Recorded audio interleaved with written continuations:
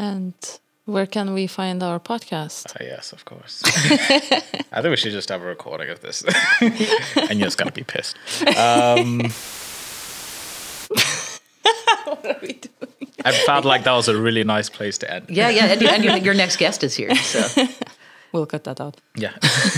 Oh, I hope he's going to cut a bunch of this out. All my stammering and Don't my worry, I ask stupid digressions. questions anyway. And me like messages to anyone.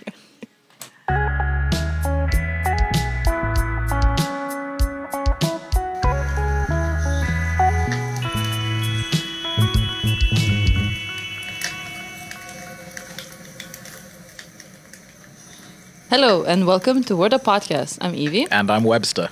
And today we're here with Janice. Hi, Janice. Hi, I'm thrilled to be here. Wow. How are you today? Great. Oh, God. I have nothing to say. How am I today? Are we recording this? Is this actually being recorded? I should have prepared a much better answer. Just how are you? I'm great. I just got the French cover for my second children's book, and it's a thing of beauty, and I'm really excited about it. Oh, congratulations. Thank you. What does that mean, you got the French cover?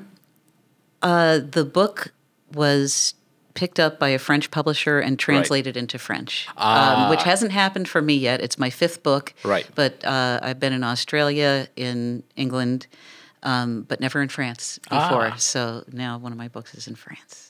Wow, exciting. You're not going to use any of this, right? This is all going to be... Oh, This is all great. I'm the most uncomfortable person in the world. But, you don't have to notice him. I don't. It's okay. So tell us more about you and what brought you to be in all these countries with all your 5 books. Well, I am a native New Yorker, and I spent the first 50 years of my life in New York before coming to Amsterdam this September. And I was writing from a very young age. Always knew I wanted to be a writer. Wrote throughout grade school, throughout high school. Had a little bit of a crisis of confidence and decided, I don't know what to do in college. Should I try and be a writer, or should I invest in something that makes money? So I went to business school for 6 months. Oh. And then I went back to school for literature. And New York is a very active cultural scene. So from a young age, it was easy for me to find people to collaborate with, and it was easy for me to find places to showcase my work.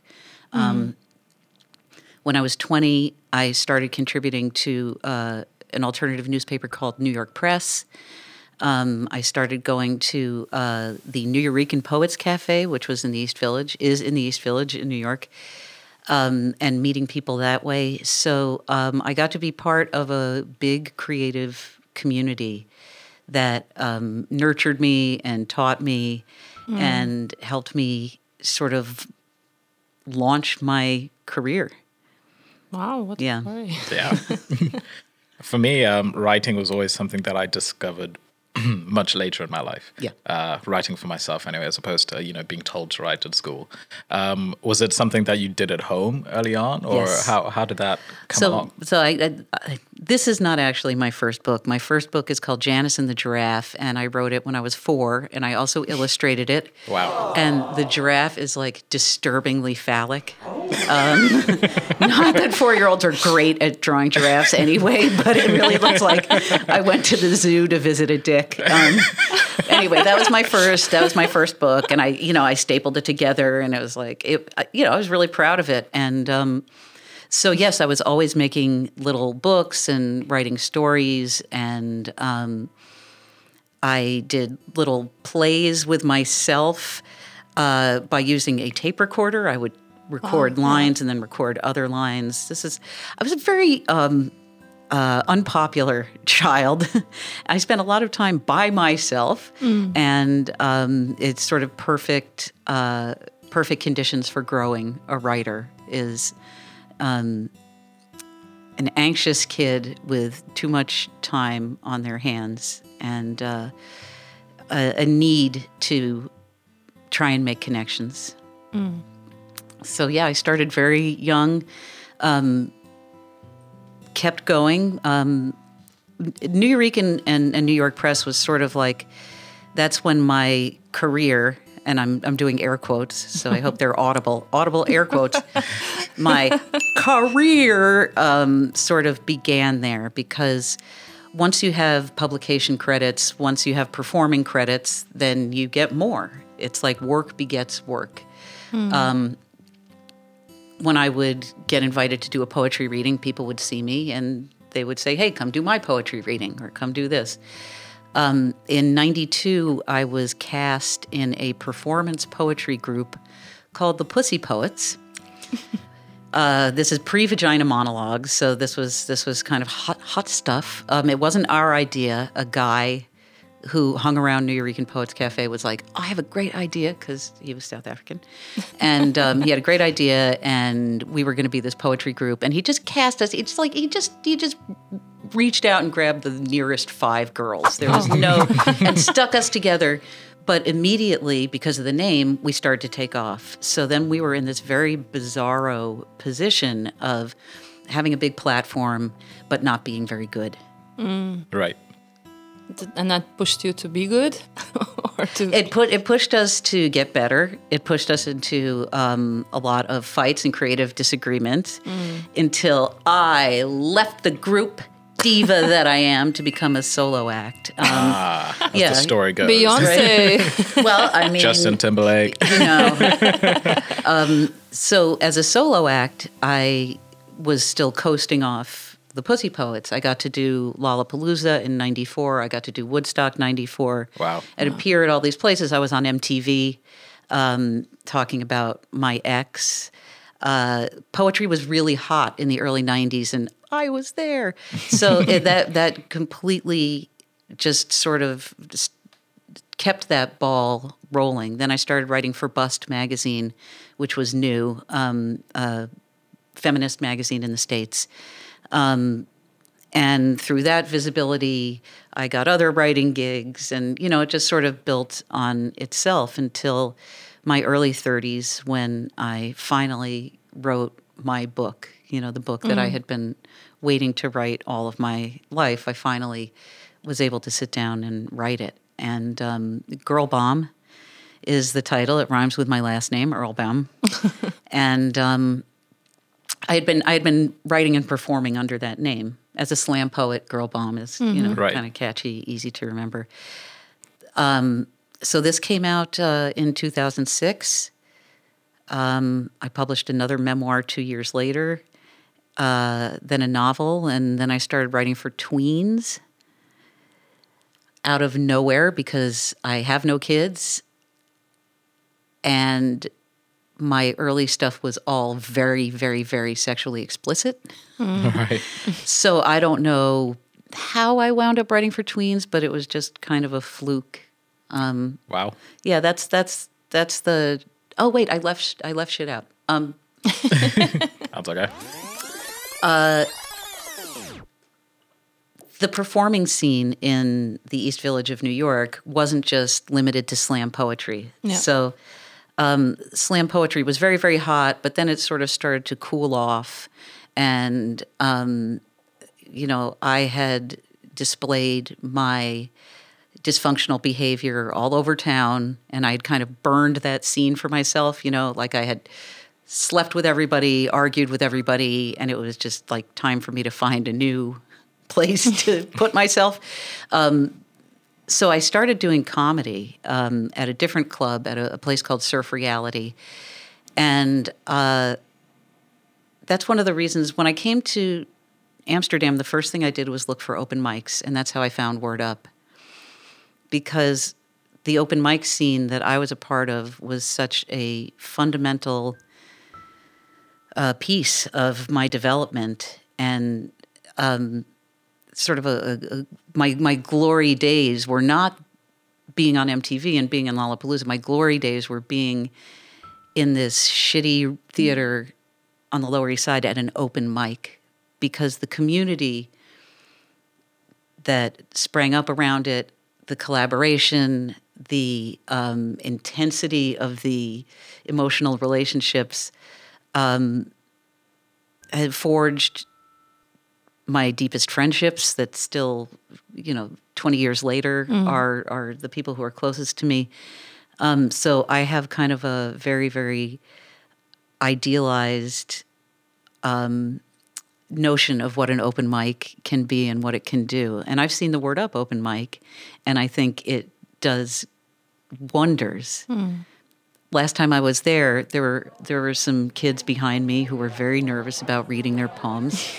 They were about gender identity, and I was so excited for them. Yeah. That they were going to read out loud, and they were encouraging each other. And it's like, that to me is creative magic.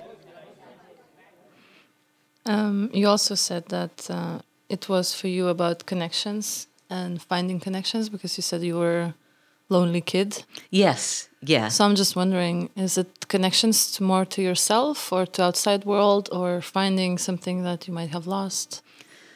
As a weirdo, you want to find other weirdos. Because right, because even if your weird is different than their weird, like they've experienced some of the same stuff that you have, and so an open mic is a great place to find other weirdos, and that means that artistic communities sometimes harbor predators, sometimes harbor people who are very mentally ill or very marginalized for one reason or another. And yet that's the segment of the population that often gets left out. Not the predators, they're all over the place, but marginalized people with mental illness, people who are heavily addicted and have no other place to go, can sometimes find, as I've seen, solace at an open mic. At the Nuyorican, in the early 90s, there was a homeless guy named Orion who would sort of walk in off the street, rambling, read his poems that were written on the back of a, greasy paper bag. And he was part of the thing. He was part of the scene.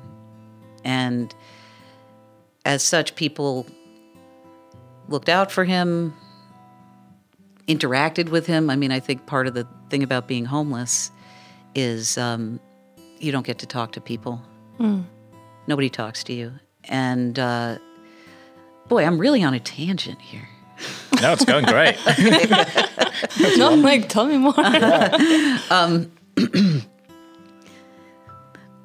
Because I had to leave home at the age of 15, there was a domestic violence in my home, and I had to leave. I went straight to a shelter, so I never spent a night outside. I was not sleeping rough, as they say. I always slept indoors. I always had food, but you still felt kind of homeless living at a shelter. And so that experience was really fundamental to shaping my personality after that. As a loner, it made me feel even further away from people. And so to be in a community that embraced people who smelled bad, people who had bad teeth, or not all of their teeth, people who were personally repellent in many ways. I had been repellent. I was a shoplifter. I sold drugs. I stole from people. So I kind of have to have empathy for the marginalized that continues to this day. Like when I was in New York, I would give people change because I'm doing just fine now and nobody needs to worry about me. I could give away change in the subway, and somebody said, oh, they're just going to spend it on drugs. And I was like, well, I smoke a lot of weed. So I'm not going to judge really what they spend it on.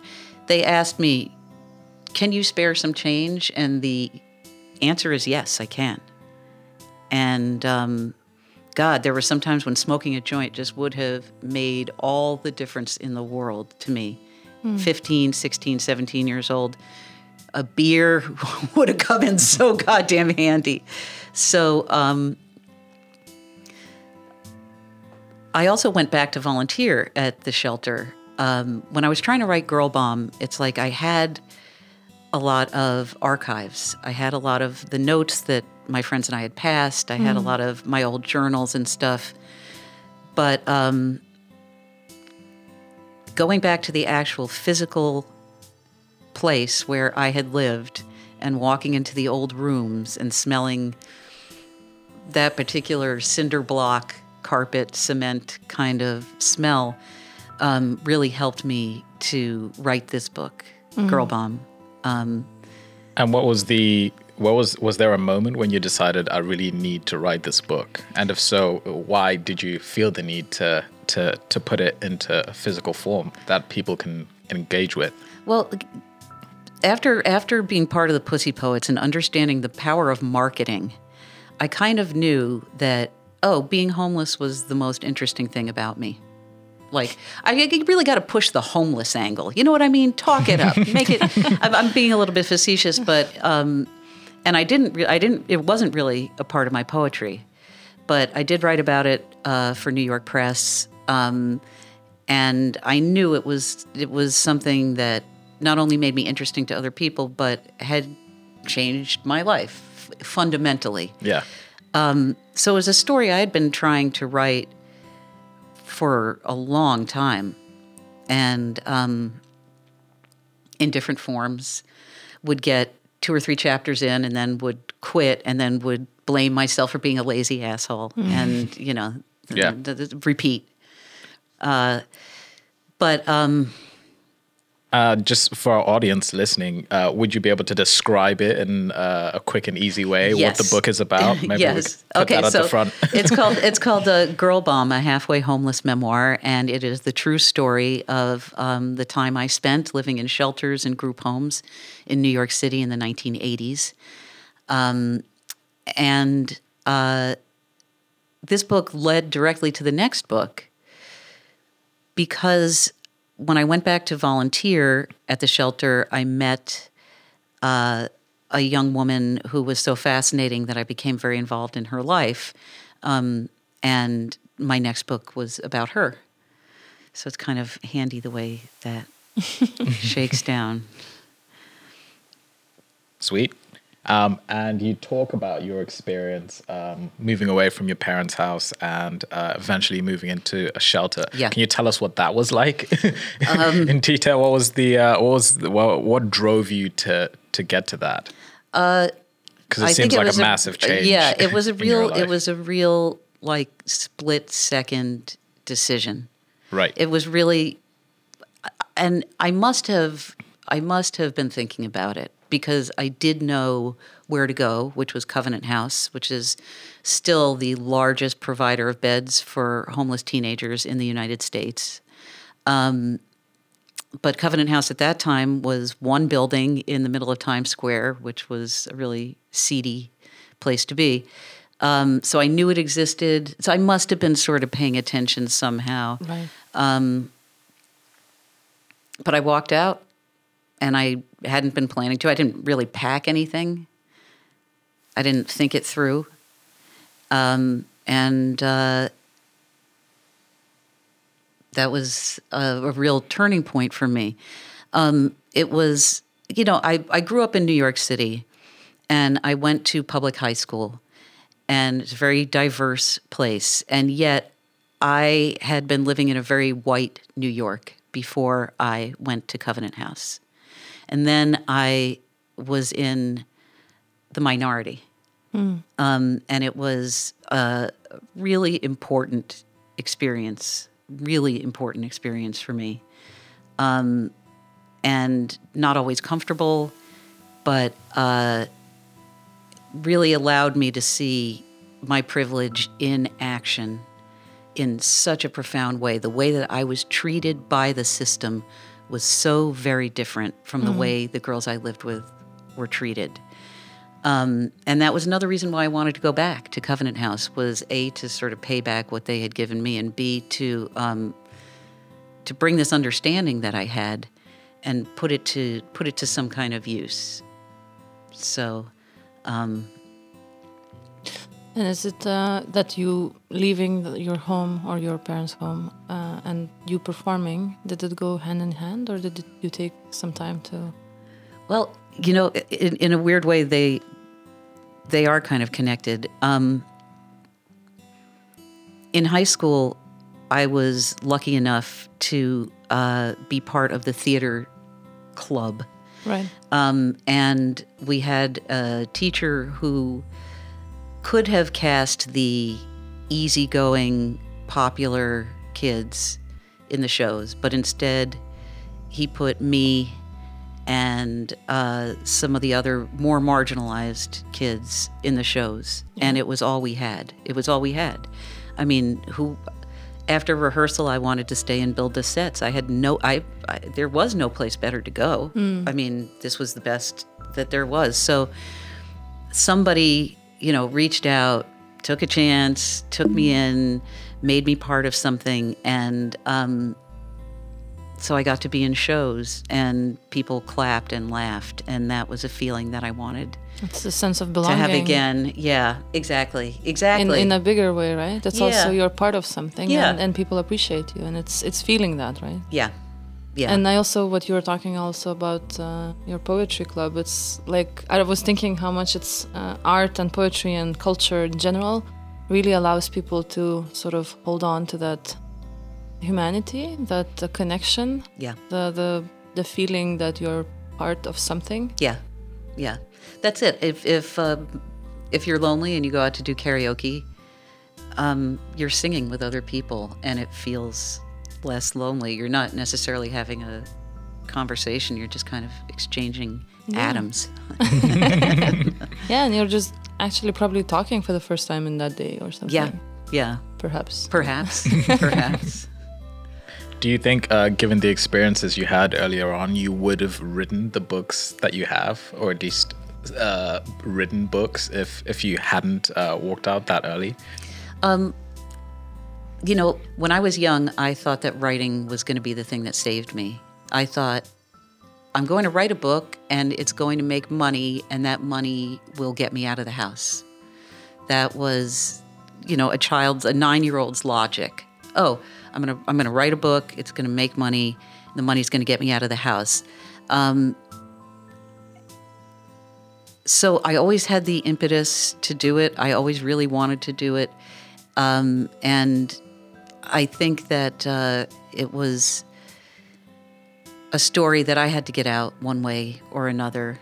So I'm glad I had spent all that time alone in my room, writing, journaling, making stuff up, drawing, living in that fantasy world. But to go back to the idea of the open mics and community, in 2002, some friends and I started a writing group. We would meet every week. There were 6 of us. 3 of us would workshop one week. The other 3 would the other week. You had to email your pages by Friday night and blah, blah, blah. And we committed to each other to make a writing group. And that's how I was able to write the first draft of the book. I had been professionally writing. I had been paid to write, but I couldn't write a book. I just couldn't get it out until I made a commitment to other people that we were all going to struggle through this together. So that's how I was able to do the first draft of the book, was by coming together with other artists who had the same goals. So having, in a way, a mirror. Support, or accountability. Yeah. And on that note, would you like to share something with us? Sure. This is a poem called A Woman Now. This must be it. This is what you were taught to want. This. Met him mouth open to kiss, and this. 2 iodine fingers lynch brutal hangnails, tangle crisp hairs, and pinch your lips together. You moan. You don't wince.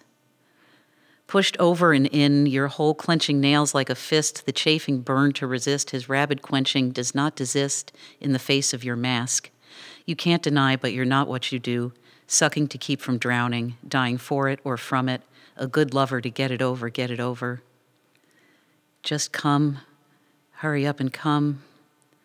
Just come, hurry up and come.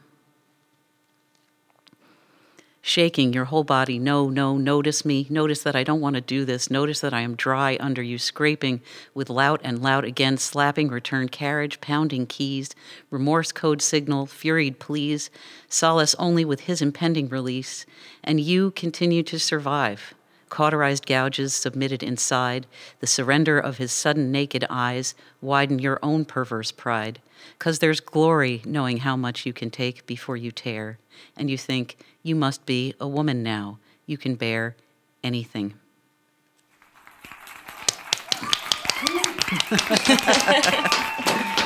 Very vivid poem. Thank you. That's from my old poetry days. That is from the early 90s. This was a poem that I slammed with, and people rated me on a scale of 1 to 10 on this poem as well as others. It was the birth of slam poetry. So anything that you could do to be like, I had the worst life, that would get the 10s. Like, I had the worst life. I enjoy sex. How about you? And racism is bad. Those were the 3 poems that you could always get a 10. Get a plus. Yeah. Wow. But that's very limited. It was very limited. Hopefully it's expanded a little bit since then. No, it hasn't expanded at all since then. Somebody who knows is shaking their head. And what was the audience reactions when you would speak this one? Because it's quite hard to take in. Yeah, it was potent. And I would sometimes read it with another poem called The Slut of Pascack Valley High, which was about another poem about promiscuity, but sort of having gotten a reputation. All my poems kind of had a narrative through line that was, a lot about romantic relationships, a lot about sex. I mean, we were the pussy poets, so we kind of had to live up to that Makes somehow, sense. right? Yeah, And, you're not going to do a poem about Aristotle. No. Although I did later in my life write a poem about Socrates, so There you go. yeah, I had sort of aged out of the pussy poets by then.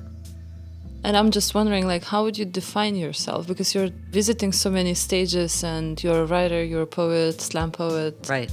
How do you activist? I feel like also, how do you have a certain way you like to introduce yourself, or?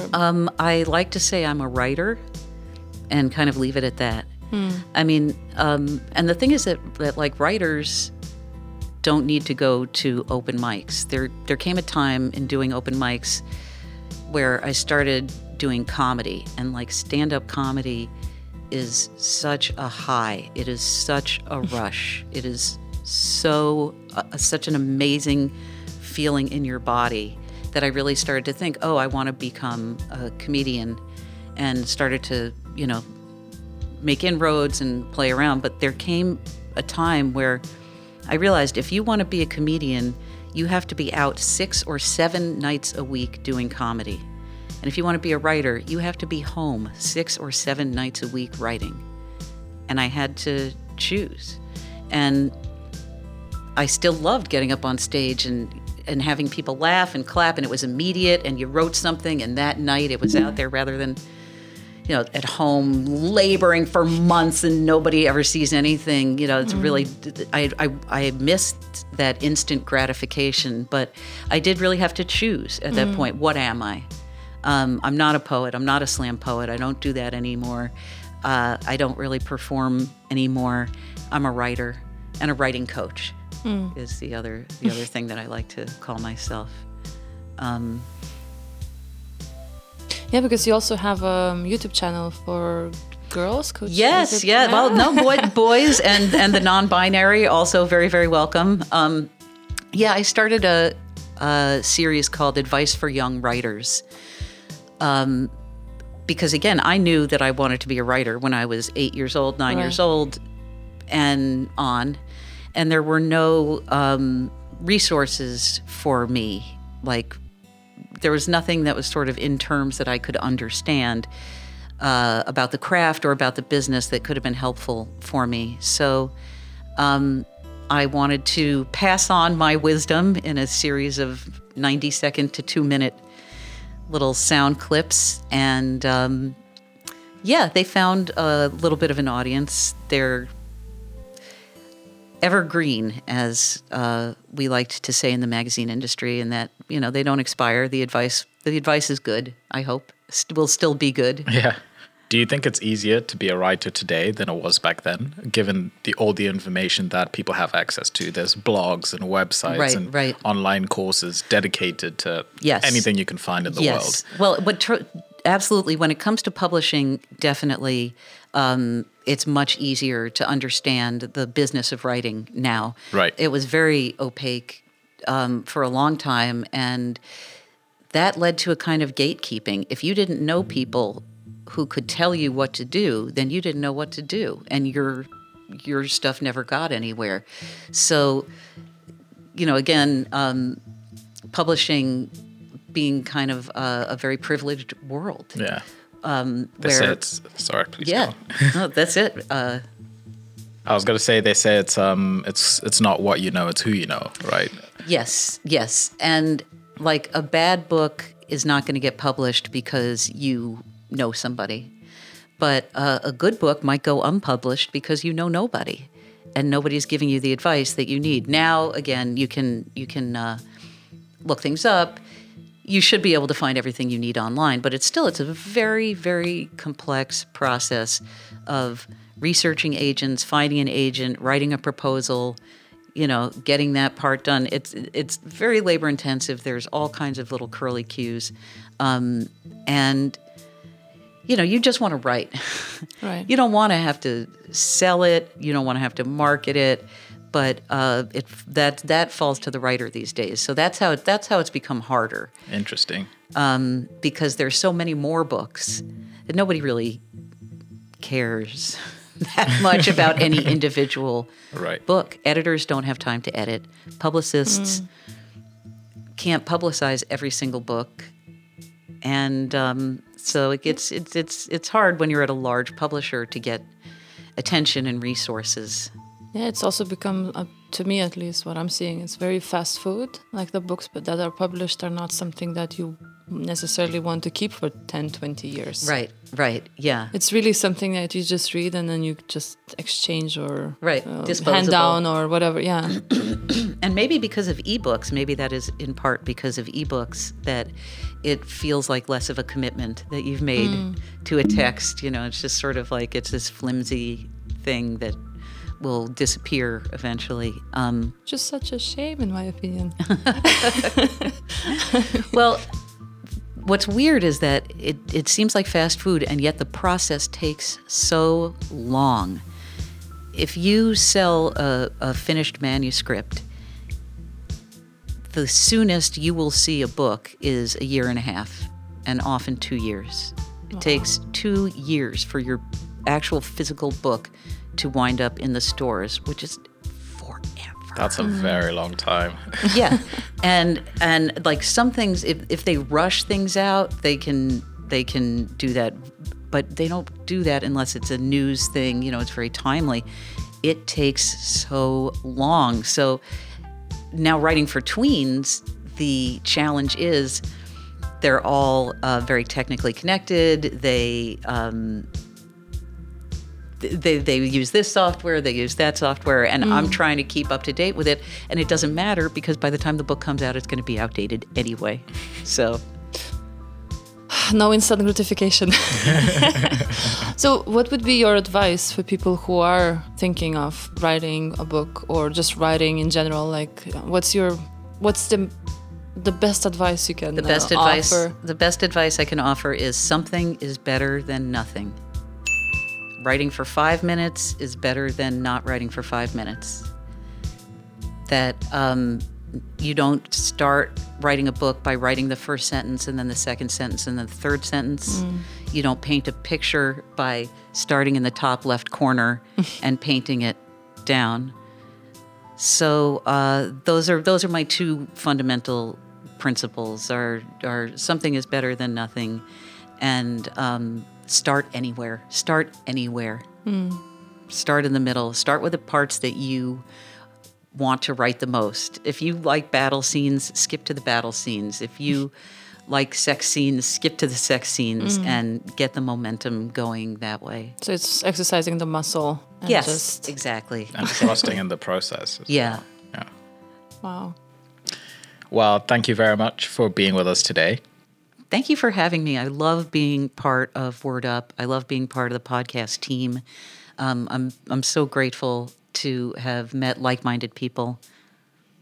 Thank you. And for our audience listening, where can we find you? Where can they find Girl Bomb, and where can they find your social media and all that sort of stuff? Okay, I have sworn off social media, but I have a website at girlbomb.com, GIRLBOMB, or janiceearlbaum.com. And I love getting mail from readers, so please feel free to contact me. Nice. Thank you. Brilliant. Thank you. And for our audience listening, you know where to find us at www.worduppodcast.com, where you'll find past episodes with all our guests, as well as information that we talked about in the podcast. Thank you. Thank you. And goodbye. Bye. Doei.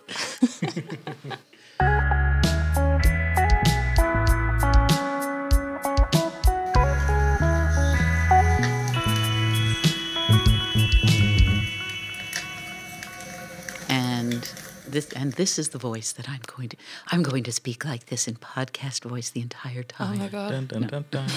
Oh my God. We birthed a monster.